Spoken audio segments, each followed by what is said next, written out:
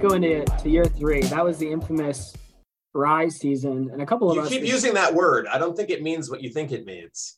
Infamous is a bad thing. I just want you to know that. I'm gonna have you've used it once and I let you get away with it. The notorious Rise season. You have to start over, Jake. It's not that doesn't mean what you think it means. All right, cut back from the top. Year 3. The deplorable Rise season. We gotta cut that. Yeah. Let's go through the outtakes. Yeah, with that, let's talk about year 3, the Rise year. The huge year where we were getting top 10 votes. What do you guys remember? Yeah, Sam, what did you think of the Rise year? What did Sam think of the Rise year? What year was that for Sam? Sam is I was a senior in high school when that happened, and I felt like I was on top of the world. Going to high school in California, being able to see like my school that I'm going to be good at something they had never been good at in my entire lifetime. Like I had never watched CU football before then. There was no reason to, because 1, it probably wasn't on TV, and 2, if it was, they're getting killed by Texas or Oklahoma or insert Big 12 school here. But yeah, like watching them every week. I mean, I flew out and was there at the Utah game where they won the Pac-12 South and got to storm the field. Oh, wow. And so, yeah, it was really, and me and my family went to a CU Buffs bar in Santa Monica to watch the Pac-12 championship game against Washington. And that was when I felt what it really felt like to be a Buffs fan, which is disappointment. after Cepho got hurt and they put in my favorite quarterback of all time, Steven Montez, and they just got boat raced the rest of the game. And I was like, dang, this sucks, but next year is going to be better. And then it was just the same. That reminds me of watching the Fiesta Bowl at age 7 and being like, damn, it's too bad that CU got killed by Oregon, but they'll be back. Hey, it ain't been a New Year's Six Bowl since then. It's been 21 years. Yeah, I had that same thought. That was with Joey Harrington, right? Oh my God, that was a nightmare. I think that's really interesting because I have a very close friend on Twitter. His name is Mark. He probably chose CU over CSU because of that 2016 football season, and now he's the most diehard CU fan you could imagine. But it's almost as though having a good football team has a positive effect on things like college applications and whatever. I'm glad we're finally past that argument now. We've seen the light. But anyway, bolstering arguments made in episode 1. Love it. The cool thing about the beginning of that year, and I don't know if you guys remember this, was the Rise film series that CU. I can't remember what CU entity did it, but that was so well done. Having Mark Johnson narrate everything and kind of hype up the team. He's like, hey, like I feel something electric. I feel something different I haven't seen. These guys have been putting in the work. And, as students, you can kind of see it. We went from losing big to losing really close. We lose to USC the year before by 3. And it's like, okay, we're almost there. We have a handful of games that, could make or break the season. You go and travel to Michigan. You go travel to USC, like right after that, go to Oregon. Like that was the schedule was no piece of cake. Like you went from tough opponent to tough opponent at the start of that season. At Stanford. At Stanford. Like that was and those teams didn't end up sucking except for Oregon. No. Yeah. Stanford ended up with 10 wins. Yeah. But I think we were winning at the big house. We were winning at the big house. We got hurt. We lost 3 guys. We lost Cepho, we lost DMAC, and we lost Diego. I was at that game, and that was one of the most electric away games I've ever been to, besides Nebraska in 2018. That was so much fun. That was like the most joy I've ever felt on the road, because notoriously traveling, I'd lost every single game I went, or the Buffs had lost every single game I went to on the road. I was like, oh, this is the turning point. Like these guys have it. but yeah, I mean, it felt doomed right after that Michigan game. It's like, wow, we lost Cepho. Who knows what Montez can do? You know, there's so many question marks at the beginning of that season. It just, you know, it turned out to be something so magical for us, I think. I think that the amazing thing was how confident people were in preseason. I remember Mark Johnson at Media Day saying, there have been seasons where all I've had is hope, but this year I have something more than hope. I have belief, or whatever it was that he said. And having that whole series called The Rise, I mean, you want to talk about calling your shot. It's unbelievable to go back and watch the first episode of that. And it's like you're watching a movie or something where he's talking about the last 4 games and all this stuff. And it's just like, wow, imagine if they had sucked that year. But watching how it all played out exactly how they set it up was, and also John Snelson's like the best at what he does. That series should have won Emmys. It was so good. But I think it did, didn't he? Yeah. Well, he won something. But yeah. More specifically, I guess, I think it was really amazing how maybe it was, I don't know what it was. Maybe it was, the sports pass getting cut to $99 probably made a big difference. But you guys remember that Rocky Mountain Showdown, it was like packed pretty much at kickoff compared to years before. And I was like, oh, wow, people really might be buying into this. And that was before they had won a game. Now, I don't want to give us too much credit, but in 2015, the student sections were, on average, better than they were in 2014. They still weren't great, but for a team that was coming off a 2-10 season, we actually had better attendance in 2015 than we did in 2014. And I do want to say that we probably had a little bit to do with that. But going into 2016, I think the buy-in probably had a lot more to do with the team, but I'd like to think that we did something. Yeah, I think so. And then it helped because they blew out CSU that year. And then I think Idaho State, I think they blew them out there that year as well. Long before Cody Hawkins got there. And then you had the Michigan game. I remember a couple of us went to Old Chicago for that watch party. And then I was there. After that was the Oregon game. And that was arguably the most critical game of that season. And I remember when they got the win, the big interception in the end zone, we started to push students to come and greet the team at the Champion Center when they got back from Oregon, because they were flying back that night. I think they got in around midnight. And we had a pretty big fan contingency that showed up. There were a bunch of people. And also, the ugliest jerseys Oregon's ever worn. Wasn't that the debut of the Duck? Like it was the Duck uniforms. Well, the jerseys were all right, but it was the shoes and the socks that were the orange. Ugh. Yeah, we had a lot of people. We had probably, I don't know, 100 people, which might not seem like a lot, but that would have been unfathomable to get 100 CU students show up late at night to support the football team when there's not even a game. That was where you really felt it start to turn, and that sense of belief. And then the next week, it wasn't a totally full student section, but it was bigger than we'd had in previous years. That we were just killed Oregon State. It was just like, oh boy, it's really happening. Social media numbers were exploding. It was a real good time to be in. By that time, we had rebranded, ironically, to be part of C Unit. I don't know if we want to talk about that or not, but to be part of Folsom Frenzy. Really quick, I think the players also started to buy in when they saw the fans there after the Oregon game. And I'm biased, but I think that played a part in their mentality. Like, the fans are finally behind us. You know, when we were getting recruited to CU, when we were freshmen, sophomores, juniors, the fans would go, oh, it's just the Buffs again. You know, it's just the Buffs. Like, CU would be up by a touchdown and people would turn off the TV because, you know, the Buffs are going to find a way to mess it up. And I think it was that year they finally got the buy-in, and it led to that magical season. But yeah, Ted, to your point, that year we also decided to co-brand with the basketball student section, and we were called C Unit Football. And we still had a separate Twitter account, I think, that year, and Instagram. Mm-hmm. But yeah, really that was the shift in the name and the brand. But it was easy to partner with C Unit because they already had a huge brand behind them.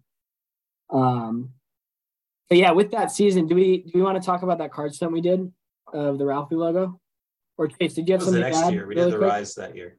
Yeah, I was just gonna say really quickly. I think what is not necessarily, I think it's a little bit understated, because I think it's easy to say that like Mark Johnson thought there was something new coming in and all that kind of stuff. But I think Colorado that year really surprised a lot of people. And I think to give credit to the work that had happened in 2015 and 2014, as far as building up the Twitter account and like kind of establishing Folsom Frenzy / CUnit football, because for a while they were run, like you mentioned, is that, in 2014, if a win like Oregon had happened, no one would have been there when the team got back, because that was 100% fan driven, or not fan driven. It was 100% the CUnit Twitter account trying to get people to come out for that. And so it was kind of nice to, get rewarded by a good football team with a really impressive win. But talking about vindicating, to be able to have the kind of pull where people are excited enough, but also you have the Twitter set up that people actually showed up,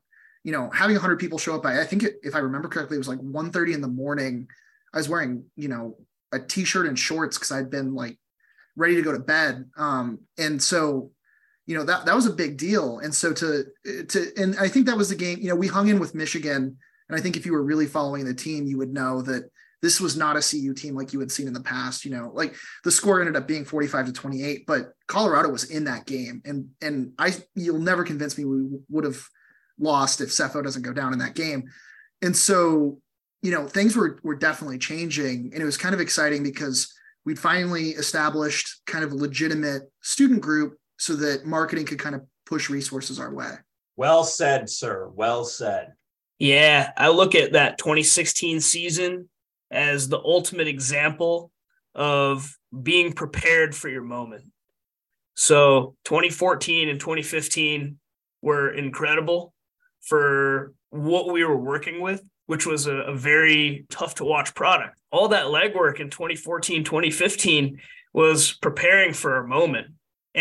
And that moment was when the team beat Oregon, right? That was the moment. And you have all this other passion, and now there's this infrastructure there, and led to some unbelievable moments. The Rise card stunt, the clap, the Viking clap. Oh boy, that. I do want to say something about what you said, because I think it's true, is, you can't entirely drag people kicking and screaming to a football game. We begged and pleaded and wrote elaborate shock things on campus and did everything we could in 2015 to get a fraction of the people that came out to games in 2016 when the team was good. However, because we had built up our infrastructure and our social media presence, we could do something like spontaneously call for a whiteout of the Oregon State game the week after Oregon and get like 90% student compliance with that without any support from marketing whatsoever, and get probably about 50% compliance from the general public, who, again, it's not like there were any emails sent out or anything. That totally spread exclusively through us. So it was really cool to be able to do stuff like that, where that would never have happened if the team had been winning in 2014. We wouldn't have been able to coordinate something like that. Well, and I think something that, and obviously we're biased and it's easy to pat ourselves on the back, but I think something that was important that the CUnit folks did at the football games in particular was after the 2012 through 2015 seasons, to your point, the students didn't even know the fight song. Students didn't know any of the traditions. And so it was kind of cool because on one hand, I think, our continuity kind of allowed us to push back some of those traditions that we wanted to bring back, make sure that people were learning the fight song, stuff like that.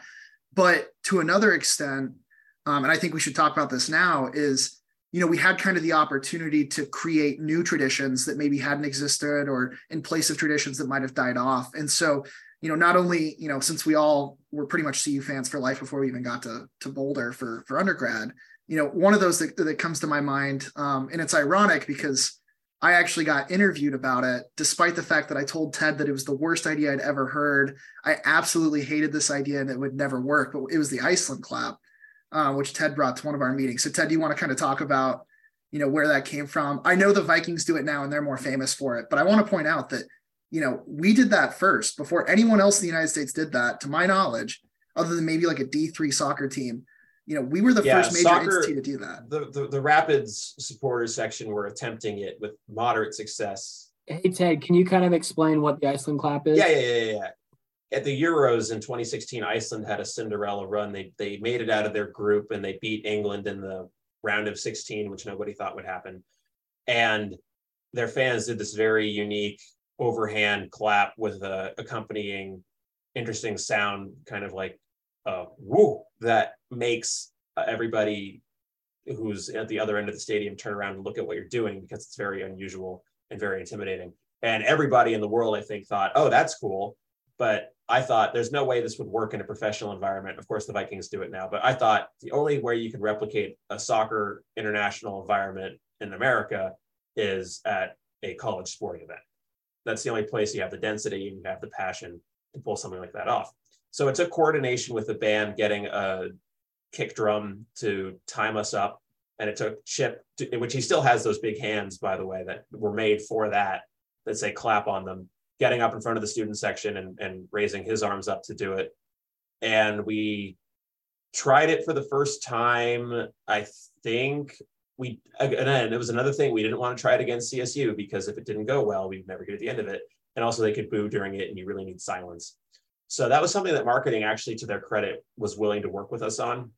So I think we debuted it at the Idaho State game, but it really came into its own at the Arizona State game, which was the first time we did it at night. And that was the first time we had a fully 100% packed student section in Folsom in my entire time there as a student.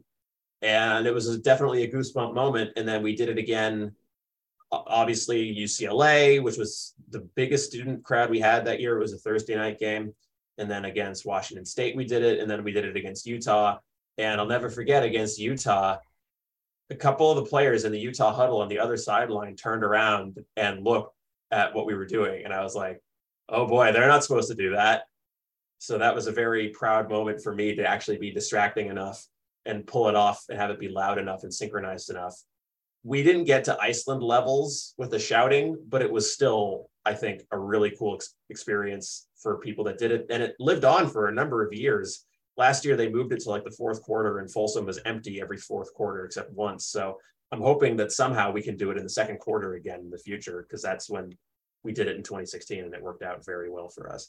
Yeah, going off of moving it to that time period, there's some questions asked to people as to why that's when it was, because we had always said like there's not going to be people here in the third quarter because that's when everybody leaves to go party. So yeah, it's a real shame that it's just so much stuff they want to do that they've put it on the back burner now and put it in a time slot where people aren't going to be there anymore. Maybe next year people will still be there in the second half. We can hope, right?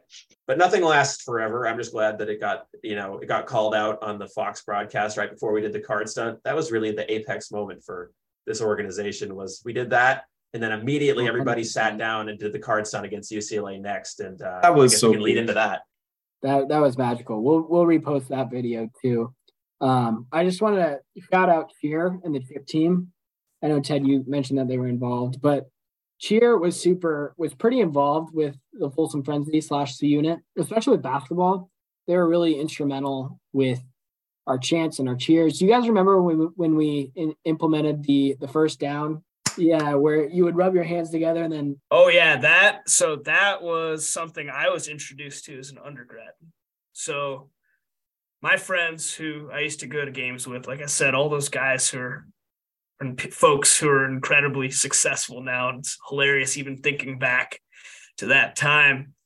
A lot of them, their parents or their dads specifically were all frat bros in the 80s at CU, and they're the ones doing that cheer where you rub your hands over your head on first downs, and it wasn't first down, it was here we go. Whoo! That was what we did.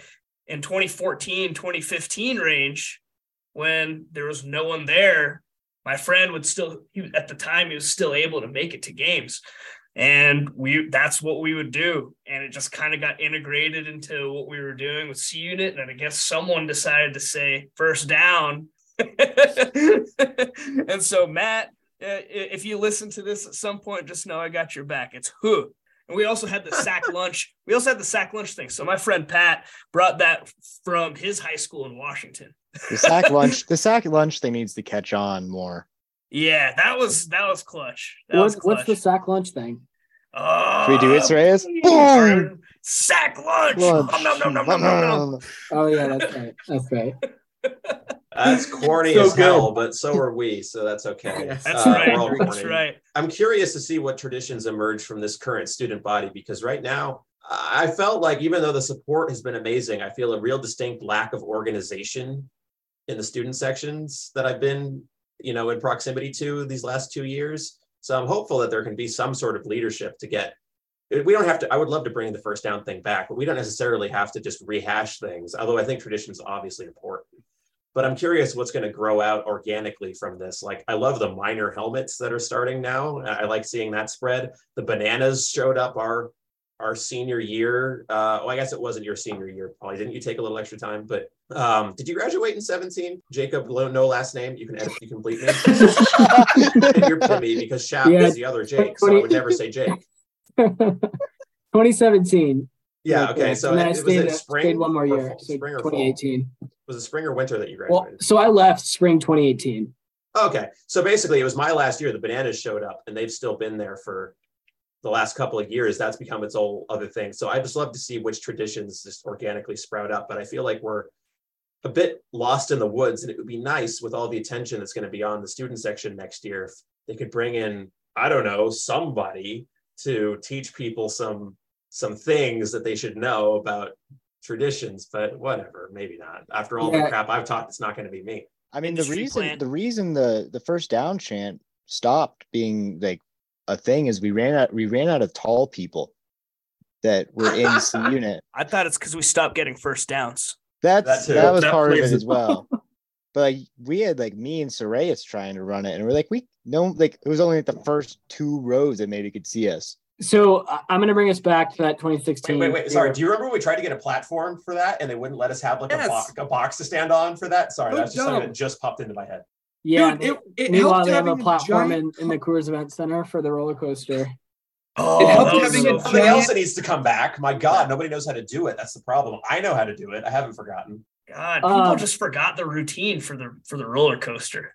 But 2016, just to wrap it up, we did an awesome card stunt, which Ted, you mentioned briefly. That said the Rise. And to your point, Ted, like that Fox Sports video that they posted, it was the Iceland clap and then the card stunt. And wasn't it the Lindsay run too? In that video, that was the pinnacle of like we did. Gus Johnson, baby. I don't remember that video, but I remember that in the actual broadcast, it was they showed us doing the Iceland clap, which happened during the commercial break, and then immediately after that, we sat down and organized the card stunt. And Joe Davis said, "What an atmosphere in Boulder!" And then I know for sure that Cepho threw a pick immediately after that. That was an ugly game. I'm very glad that we won. It was an amazing night. I remember setting that up, and the year before, it was kind of cool setting up the card stunt and being like, "Oh, I hope this works." And that year, setting it up, we were already 6-2, and it was just like, this place is going to be packed. This is going to be unbelievable. Yeah. So it was. Well, and it was cool watching, like looking from the other side of the stadium, making sure everything was lined up. You look and you're like, you can see the card stunt right there. And it was amazing. I think most of us went to the Pac-12 championship game. It's a good experience, but a rough game. And then most of us went to the bowl game as well. We didn't really do a ton of student section initiatives.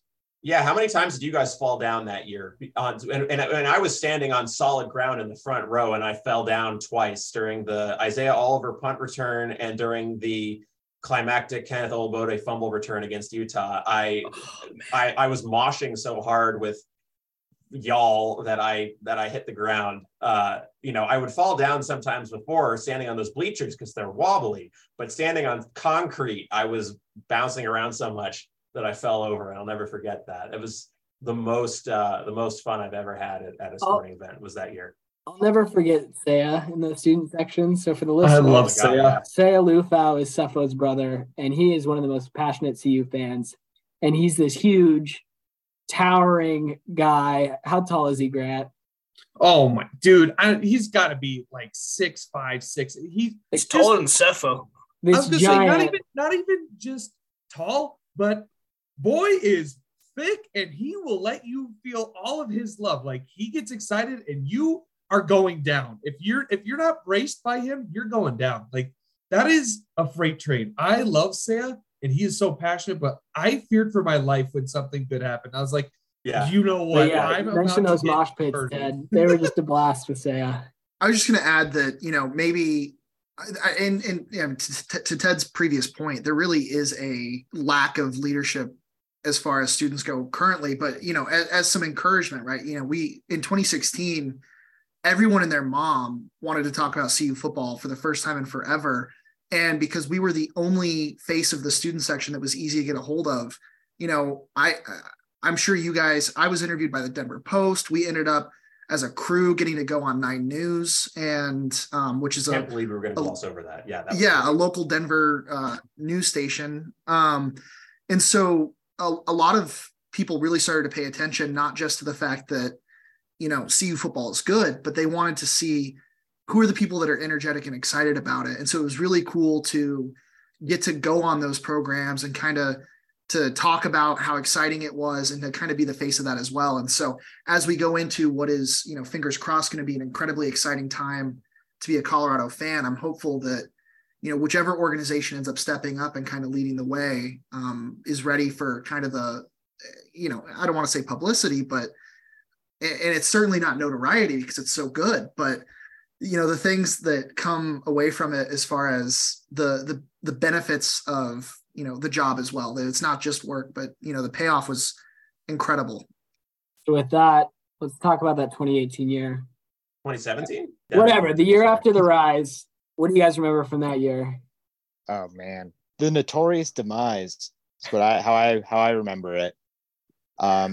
Similarly to Chase, I was a freshman. Nobody really wanted to go to, none of my friends wanted to go to the games that much, even though we'd won, which is kind of weird. So I can remember getting to the CSU game super early and just going to the front, just going sitting at the front by myself. And I'd actually won this contest to kick a field goal for $5,000 at the CSU game. So they had me go to the indoor practice facility and practice kicking and stuff like that with I think it was me, it was one girl from CU, one guy from CU, and then the same for CSU. And it was a terrible game. I think it was one of the worst football games I had seen to that point. I think we won 17-3 or something like that. Mm-hmm. And just getting out onto the field and just going to kick a field goal in my first game and score as many points as CSU did in the entire game was. Did you make it? I did. I bounced it off of the post and in. The crossbar or the upright? The upright, the right upright, and it went in. And then in nice. true 2017 fashion, I dabbed on the way back to date the celebration. But so then we started that year really strong. I mean, we were 3-0 against 3 not great teams, and then we played against a ranked Washington team at home in the rain, where I remember I showed up early and Chase. We were just all talking trash to the players, and Chase was like, "Do you want to be in this group me?" And I was like, "Sure." So I kind of just joined that way, and then the freshman had become the junior leader. It all comes full circle. But I think that continuity. What I want to know is, Sam, how did you handing this off to somebody else? Sorry. Well, I believe it is not my fault. I think there's another person in this Zoom meeting that might have thoughts on that. Yeah, I think so. Old girl. In retrospect, as far as 2017 is concerned, I think that was kind of the changing of the guard, where the original Folsom Frenzy people had either kind of graduated or Jake had decided he was too good for Folsom Frenzy or whatever the reasons were. And so that was really. I was still around, but was Taylor president that year, or were you president, Chase? Taylor was president for 2016. I was president 2017. 2017 was a weird year because, like you said, Chase, I was still at CU. I was getting my master's, but I didn't dress up anymore. That was the big thing. I went to games for fun, but yeah. And it was definitely the changing of the leadership for sure. So maybe it's one of those things where after you get everything that you ever imagined that you thought you wanted, you almost have nowhere to go but down. That sounds about right. And your passion just kind of gets toned down a little bit. It's like the endorphin rush just completely. I'll say this for 2017. In defense of 2017, you guys tried to never stop rising, and were partially successful by doing a 2-section card stunt, whereas previously it had only been a 1-section card stunt. I think that the font was a little bit small, but I think that laid out, it looked gorgeous. It was just an execution. I think that it was a little bit too small on the text front for people to read some of it. But I mean, a 2-section card stunt, that would have been unfathomable 2 years before that. And we probably didn't even have the guts to try it in 2016. You also got a TIFO, which is something we had wanted for years and finally got. So 2017 had some cool stuff. And I think, like, to give perspective, right? 2017 was a year where in 2016, we kind of got rewarded for everything we'd wanted, but still had to kind of go our own way. And by the time 2017 came, students we thought were going to be really bought in going into the season. We thought we had a great plan. As Ted mentioned, we finally convinced marketing to buy a TIFO because, card stunts are great, but they're, for people that don't realize, it's an incredible amount of work. And so, we ended up organizing I think it was 2 sections, and I'll hand it off to Jake to talk about the card stunt here in a second. But, we kind of got everything that we've been hoping for as far as support from the university. And unfortunately, to an extent, not only did the football team kind of fall off, but, and I will say in retrospect, I think our student section organization got essentially, we had started as this like independent movement to try to increase fun at sporting events. And by the end of it, we ended up becoming kind of dependent on marketing, as far as marketing was running all of our budgets. Everything had to get approved by marketing. So it was great because on one hand, all of a sudden, wow, like we had this budget, we were getting these things, they were branding, the TIFO with our logo on it that I can't remember who designed. I think, whoever designed. I helped. I think their designer submitted a bunch of things, and I sort of pushed for a couple of things that I wanted, and they said, no, you can't do this. Yes, fine, we'll do that. And it sort of ended up where it is, which I think 5 years on, it still looks pretty reasonable. I don't think it's a terrible logo by any stretch. I'm still proud to have been a part of that. But and this is the rebrand of the unit logo for reference. The unit logo was a little bit more plain, and marketing decided to revamp it. And so, we ended up kind of in a year where it was interesting because the people that were really passionate about fixing a problem had kind of left. And so we found ourselves with a budget and a lot of people that, thought, things have kind of topped out. We're happy with what last year was. And so there was a lot of really great things that we achieved. Getting that TIFO was, a small act of God. I'm pretty sure, ironically, as Ted had kind of stepped away, I'm almost positive that's the year that we actually got t-shirts officially for the entire student section, much to Ted's dismay. But, I'm happy with even if they're beige, I'm happy if they get t-shirts. A t-shirt is an important, powerful thing. So I'm not bemoaning the fact that we didn't have them. Right. And so, a lot of good things moving forward into that season, kind of a step back of a year. They went 5-7 every year Montez was the starter. That's why I call him 5-7 Montez. It looks like Steven if you type it out. I was just going to quickly talk about the fun things we did that year. We also gave away flags, the black and white CU flags. We pulled off that huge card stunt, which it was for Ralphie's anniversary. What year? 50th? 50 years of Ralphie, yeah. 50 years of Ralphie. What did it say? I think it said happy 50th, and the happy was just 2 people wide. So that was the problem. It's hard to fit a happy in one section. So yeah, that didn't really come out. And then I even put the little TH above 50th, and obviously that's the TH was never had a chance, but it looked nice laid out before the game, but it never had a chance. Yeah. Right. I don't think we've been allowed to do one since because of the infamous aftermath. I don't think we even considered that they would be turned into paper airplanes. The paper that we had used was really surprisingly hard, but also surprisingly foldable. So immediately, they didn't throw them before the card stunt, as I can recall. I believe they saved until after we did the card stunt. And it really showed me how well off our aerospace program is. I've heard a lot of talk about throughout the years of how good it is, and I did not see a visual example until that game, because we were in the front row and we were getting pelted with ones made by like the frat students and stuff, and the players were getting hit in the helmet with them, and there was like loud impacts. And then you'd see one coming from the back and it would be going up. It would be like a cylinder. It'd be going up. I'm like, okay, well, that's an aerospace student just showing off. It was we got a fun meeting after that one, I think. Yeah, two sections was too much to control. Well, and collecting them. We immediately, because we did try to collect them immediately after. That was part of our agreement. But, I had told the marketing person at the time that it would be fine. No one's going to throw them. We're just going to collect them immediately. And one of the proposed solutions at the time was just to do a punch through the middle, like a hole punch. And so they would no longer be aerodynamic or anything like that. But we definitely had a uncomfortable meeting. So not only I think the card stunt looked okay. It didn't look great. It was kind of hard to read. It looked really good, as you mentioned before. The fans actually came in and like didn't show up. The Ralphie logo looked all right.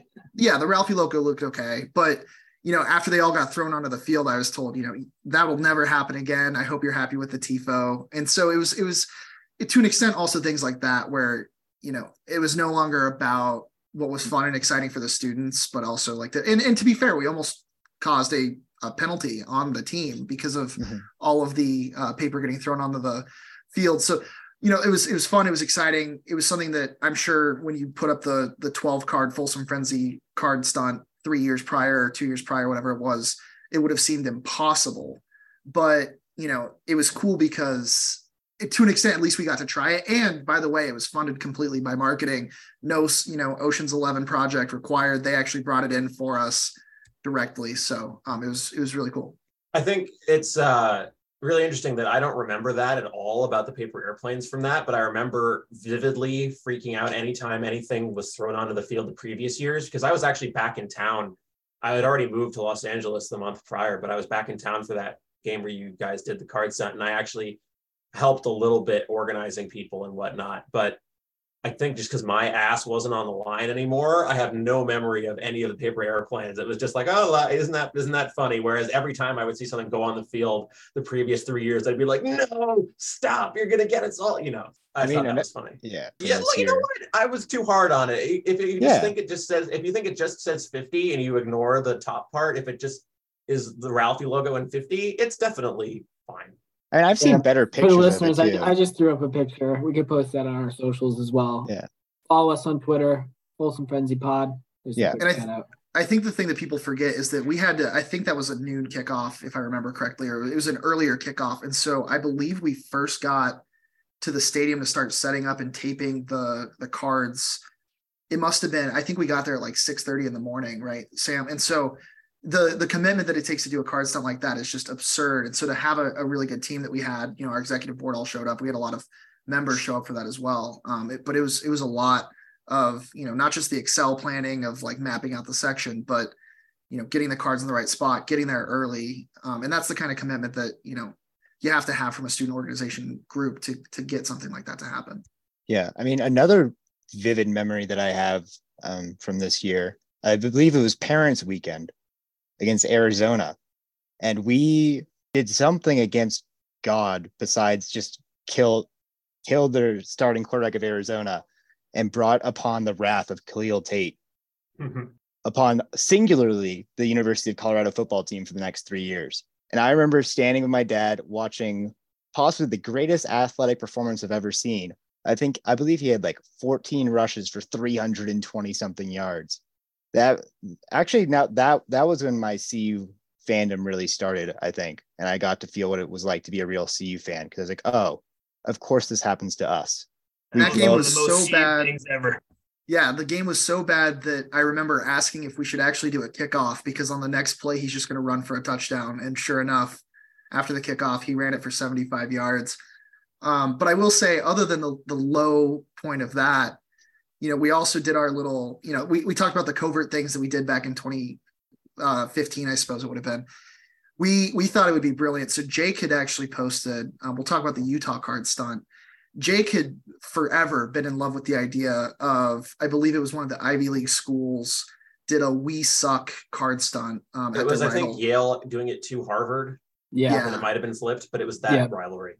And so we thought it would be brilliant. Obviously, the Utah rivalry was not what we had dreamed it should be. And so we, for whatever reason, thought that we could create this rivalry by driving to Salt Lake and doing a fake card stunt. And so we fortunately, we had the experience from, years of sneaking things into Folsom Field, where we would go in, and I believe we wanted to do, We Suck or something like that, but we ended up doing something that wouldn't get us in as much trouble. So it said SCO CU. Ace, can I jump in there real quick? Yeah, please. So we had to write it up on Excel, and I remember going through Ticketmaster and mapping out Utah Stadium to try to get the seat layout. needless to say, it didn't matter because I remember that section wasn't full, and I think that's what threw us off eventually. But yeah, we ended up going with the SCO CU because we didn't want to get in too much trouble. But yeah, I just want to add that context. And part of the problem was that we had selected essentially a like family section, not a student section. We are, we obviously, being students at the time, had bought the cheapest tickets in the entire stadium. I don't even know if we had a seat. I think we were standing room only, literally tickets. But we go down to the section and we start handing out the cards. And my favorite memory of the entire event was that we had driven all the way to Salt Lake. We were really excited about the game. We knew we were about to get stomped, if I remember correctly, or we didn't expect to win, but we actually went to Walmart and bought a bunch of Utah gear because we wanted to pretend essentially that we were the equivalent of the C unit or Folsom Frenzy for Utah. And if I remember correctly, we also had like fake earpieces and like we went all out. Like we had, props. I think Jake was carrying a clipboard. There's student sections of us. So we did some research. Yeah. And we had actually taken time to figure out like which high school each of us had all gone to. So like every time I see Ogden, Utah, I always think about how I'm a huge fan of Ogden High School because I'm an alum. We had, to some extent we way overplanned. And then it turns out on other ends, we had completely underplanned. One, because the section was almost completely empty, but even worse, Jake had tried to convince me to take off I had a Rashawn Salam jersey on, and I put the Utah shirt on over it. And Jake was like, please, please, please take the jersey off. They're going to see it underneath your shirt. And I was like, Jake, relax. I'm just going to roll up the sleeves. It's going to be fine. We're going to just go over there. We're going to hand out the cards and we're going to book it. And so we're handing out all these cards. And I think we'd probably gotten them about 85% handed out. And turns out, if you hand people a piece of paper and tell them to pass it, people will do anything. No questions were asked. We'd taken this time to prepare this entire story about our backgrounds and why they should trust us and how, we were membership of the Muss and had gone to Ogden High School. And turns out they just took the cards from us. But as I'm passing out probably the third or fourth to last row, my CU black and gold sleeve falls out underneath my Utah shirt. And, I'm trying to like hide it, put it away. And the guy that, the two guys, I can still see their faces that were sitting next to me, were like, wait, hey, wait a minute. What's going on here? And I was like, it's like that scene in Inglourious Bastards where they put up the 3 the wrong way. Yeah, like legitimately. And so like, and I'm like, I'm not even going to lie. And so I just keep handing out cards. And all of a sudden these guys are like, wait a minute. This guy's fake. He's a CU fan. They're trying to like raise the alarm. And so, our cards are probably 95% passed out, but I'm just like, everyone put them up. And so they start putting them up. And it was, naturally completely unlegible. We tried to do it during a TV timeout so that Fox would get it on TV and think that it was a real card stunt. And it completely blew up. But, I think we deserve an absolute top line A+ for effort and probably a C- as far as delivery goes. But, I'm curious, Jake, Sam, you were obviously there. What your thoughts were on that? Yeah, I mean, you can kind of make out the CU. Maybe this. You squint really hard. I admire you guys for trying because I would never have the balls to yeah, that was a bold like that. Yeah, it was fun. One thing. I remember right when we made them raise it, we are just like, get out, let's leave. Like they were onto us. We're like, book it. We ran out that stadium.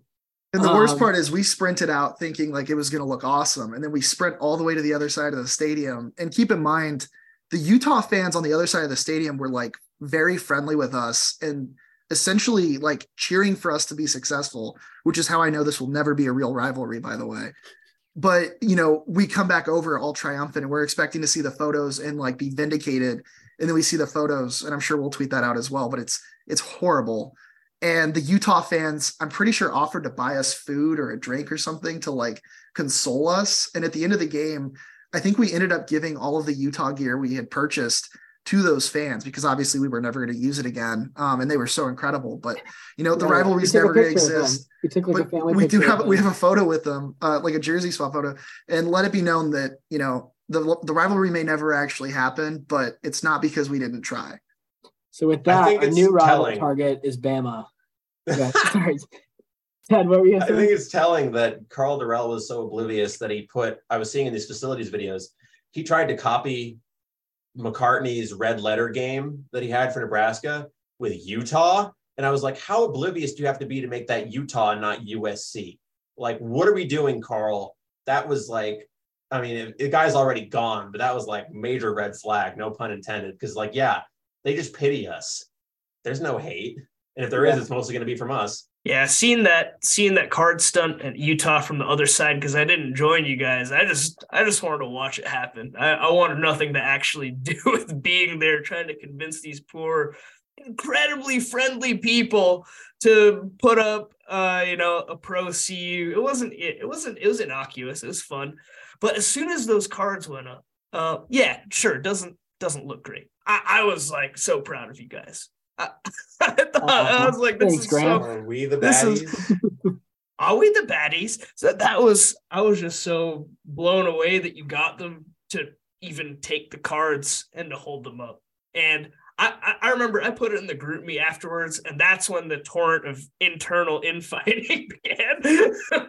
So with that, let's talk where the student section's at now and final thoughts and what we think about the student section in the future. I know we touched on it a little bit earlier.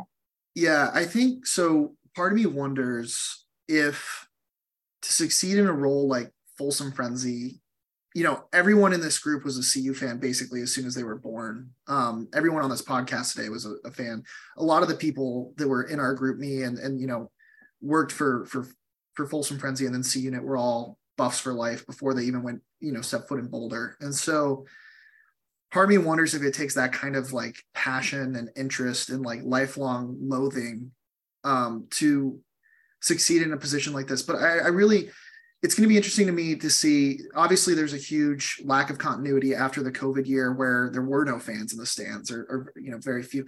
And so part of me wonders, did we lose that? I think C Unit as it is now is essentially just a marketing Twitter account. I don't even know if students run this, and I'll let Sam kind of touch on this in just a second about I don't even know how student involved it is anymore, but whether it's, at the time we always wanted to get more Twitter following than Barstool Buffs and stuff like that. But I think, going into, and we see this, obviously all these podcasts about, including ours, about CU are popping up, and you have, Twitter mentions and, people are talking about Colorado with Deion Sanders as we move on. And so I really do hope that students get to be a part of what I think we all agree is going to be a much better CU football team moving forward.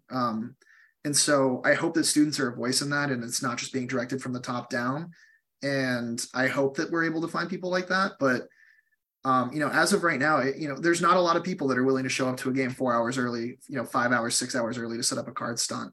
But I think that's part of what makes the experience so memorable for people, after they graduate. And I think it's an important role, and I think it's a challenging role. But I think, I will mention, I leave it on my resume because people always ask me about it, and it gets us talking about sports. It's one of those things that it was incredible, and I really hope it carries on. And, obviously it was some of the best memories of our college careers as we kind of talk around and reminisce.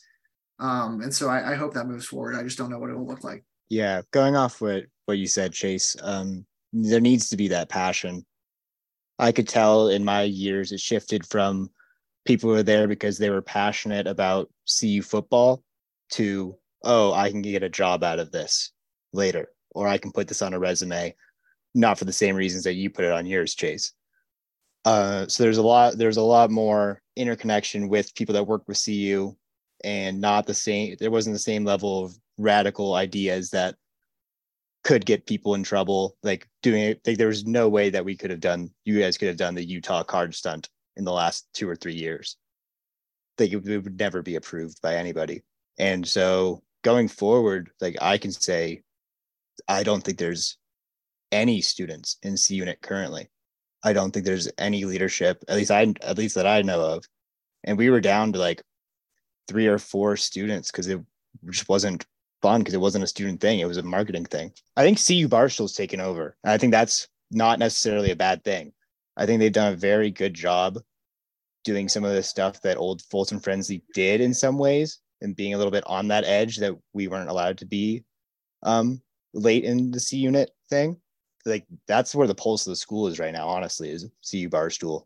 And, part of, the conversion of the Twitter accounts and all that, kind of the history is that C Unit basketball's leadership basically doesn't exist at all anymore either. And so, C Unit, what was Folsom Frenzy became C Unit football, ended up kind of absorbing C Unit basketball. We ended up merging into the football account on Twitter and Instagram and kind of just moving forward that way. And so, maybe winning is enough, and it's not about having the great student experiences, because, if you win, people will come. And so you don't have to manufacture that kind of experience. But I do think that, the thing that keeps people around and Buffs fans for life is having a great time at the game with their friends. And part of that, I think, is through that. And so, I just want to add the perspective of the fact that, there is no student leadership outside of the Barstool accounts.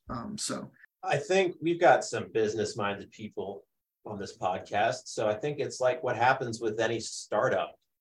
If you got a group of really driven people that are willing to work long hours and really devote their lives to something, and if it's successful, which I think it's inarguable that Folsom Frenzy C Unit football was successful, it will eventually become subsumed or bought out by some larger enterprise, and you lose some of the magic. That's just the way it is. And I think also that now, with things being so popular and student attendance being so amazing despite the results on the field, I think that it's not as much needed, at least as a promotional arm, for things like selling sports passes when they're selling out of sports passes, and certainly will again next year. But for things like coordination and traditions, I feel like there is really a void right now where there is something more than just going and cheering when the team does good stuff. I think the thing that's great about college sports compared to professional sports is all the traditions that are associated with it. I mean, the Broncos have incomplete, but other than that, most people don't have chance in things that they do at professional games. So I would love it if there were some students that were CU fans from birth, or that are really hardcore about history and tradition, who could do something to help teach people things before this next football season about some of the things that have been done in the past, or even come up with new things, because it's a lot more fun when students are doing things that are creative. And as great as it is to have the stadium packed, it would be great if they were a little bit more coordinated. And I don't know anything about who runs the CU Barstool account, to be honest. I don't know if it's students or if it's somebody else, so somebody could enlighten me on that. But I know with Deion Sanders being here, that connection's not going anywhere, and it's probably only going to get stronger. So I hope whoever is running that has their head in the right place when it comes to stuff like that. To jump in on that, I think it's just where I've seen kind of social media go. It's all about views now. Not so much, if you want to say traditions, but it's what can you say, or just have an account that's up there for the students. So I feel like a lot of the student run stuff, more you see online, you don't see as much stuff like in person that we, tried to foster and create, which really stinks, because having an amazing game day atmosphere for the student section that is student run, I think it makes a huge difference in your experience at the school, no matter where you go. Because to your point, you get those traditions, some of the coolest things. When you were talking about the Iceland chant, I had goosebumps. Yeah. Well, all I was going to say is I hope that in the tradition of all CU fans over the last 20, 30 years, when this team's actually doing well, I hope that we're jerks to everyone.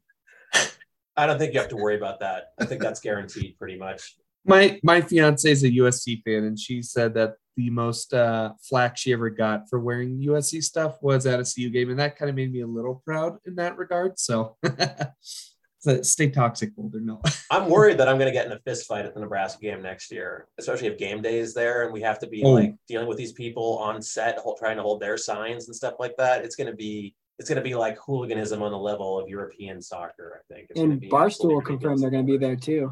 It'll be interesting. I do think honestly, it's not going to be something that it's going to have to be something that comes organically. It's so tough, because we technically started it organically, and it just seems like the passion just isn't there, in the commiserating of what it was like to grow up as a Buffs fan, seeing all the struggle, just maybe I don't know what's missing, but it's they just didn't care, and now it's wrote them off. It's I'll go to CU, but I don't have that passion for the team. However, there's 10,000 of them now compared to 1,000 So I'll take true whatever this is. If that Cal game's not passion, if they're just there to have a good time, it still looks like a lot of fun to me. So I'm just happy they're going to the games. No, I definitely agree. But like we've all touched on, it's, you're missing the traditions, and the student aspect of this whole thing is what made it so much, in my eyes, more incredible and just more worthwhile in my eyes. Yeah, I'll just and kind of off that, and even the Stay Toxic Boulder, I hope that the students have fun in the same way that we got to. I cannot imagine for the life of me that the C unit, Twitter accounts or anything like that will get handed back over to students when we were tweeting things like, if they named a city after me in Nebraska, I'd want a bullet in my head too, stuff like that. That'll never probably come back. But to an extent, I think I hope that they're still able to have fun with it, and it's not just a branding perspective. And if that has to come from alternative sources, then I hope it does. But, I think for better or for worse, we are famous for being notoriously horrible fans. And at the end of the day, that's a lot of fun for students. And I think students really get into that. And if you want to talk about getting retweets, our best tweets that we ever got on our C unit accounts were the absolute most heinous things we've ever posted. So, do you remember when we were at 9 News and we were bragging about being at 9 News, and the CSU student section replied, "Who's even watching the news at 4:00 on a weekday anyway?" And I said, "All the unemployed CSU grads." That was my favorite. That was my favorite tweet that I ever did from the account. There are definitely a lot of gems on that account for sure. Well, with that, guys, it's been fun reminiscing and talking about the student section and our days in college. And I just want to give a shout out to everyone on this call. Everyone on this podcast was super instrumental in the creation of Wholesome Frenzy and also the continuation of C Unit. Ted always had the best ideas. Sirayas was instrumental in running the Twitter account and the Buff Chips. Grant was the game day guy. And then Chase and Sam for continuing the legacy. But there's also, probably 30 other people that played a huge role. And I don't know if the listener really understands how much time was put into the student section by these students. So I just want to give a shout out to all those people that made it possible. Scott, but it was fun. Taylor, Brent. Yeah, let's do it. Shout out to Scott, Taylor, Brent, Audrey, Emily, Kate, Ashley, Eric, Braden, John, Chris. Shout out to all those guys. Lauren, I missed. Lauren. There's so many. Davis too. I know we kind of Davis. Davis. But yeah, thank you to everyone that made it possible. I know we made an impact. The 2016 year also helped for sure. But I'm excited to see where the student section goes. I think I love the CU Barstool account. I that's what I wanted the Folsom Frenzy account to be, and it kind of was. It had that kind of brand behind it. It was student run. We may just need a rogue squadron. Somebody needs to start a rogue squadron. We don't need to have an official student section. We need to have a group of creative outside the box thinkers. Rogue Squad putting up a Coach Prime card stunt? I don't know. You're hearing weird ideas that are never going to happen. Prime time, right? We're out of our prime though, so the students need to do some of these ideas. Bring back marshmallows. I know some alumni will love that. See, that's the thing is I want people who, because when alumni told us that, we were like, cool, let's do that. I don't want people who are going to be like, no, screw all your old traditions. There's got to be some people who think the old stuff's cool. Whatever. I'm an old man now. I'm going to go retire soon and die. I don't know. And with that, thanks for tuning into the podcast. As always, we're going to continue to try to release these hopefully weekly, maybe twice a month when news slows down, but who knows if news will ever slow down with prime time. But yeah, give us a follow on Twitter, give us a follow on YouTube, Apple Podcasts, Spotify, the whole bit. Thanks for listening. And with that, we're out.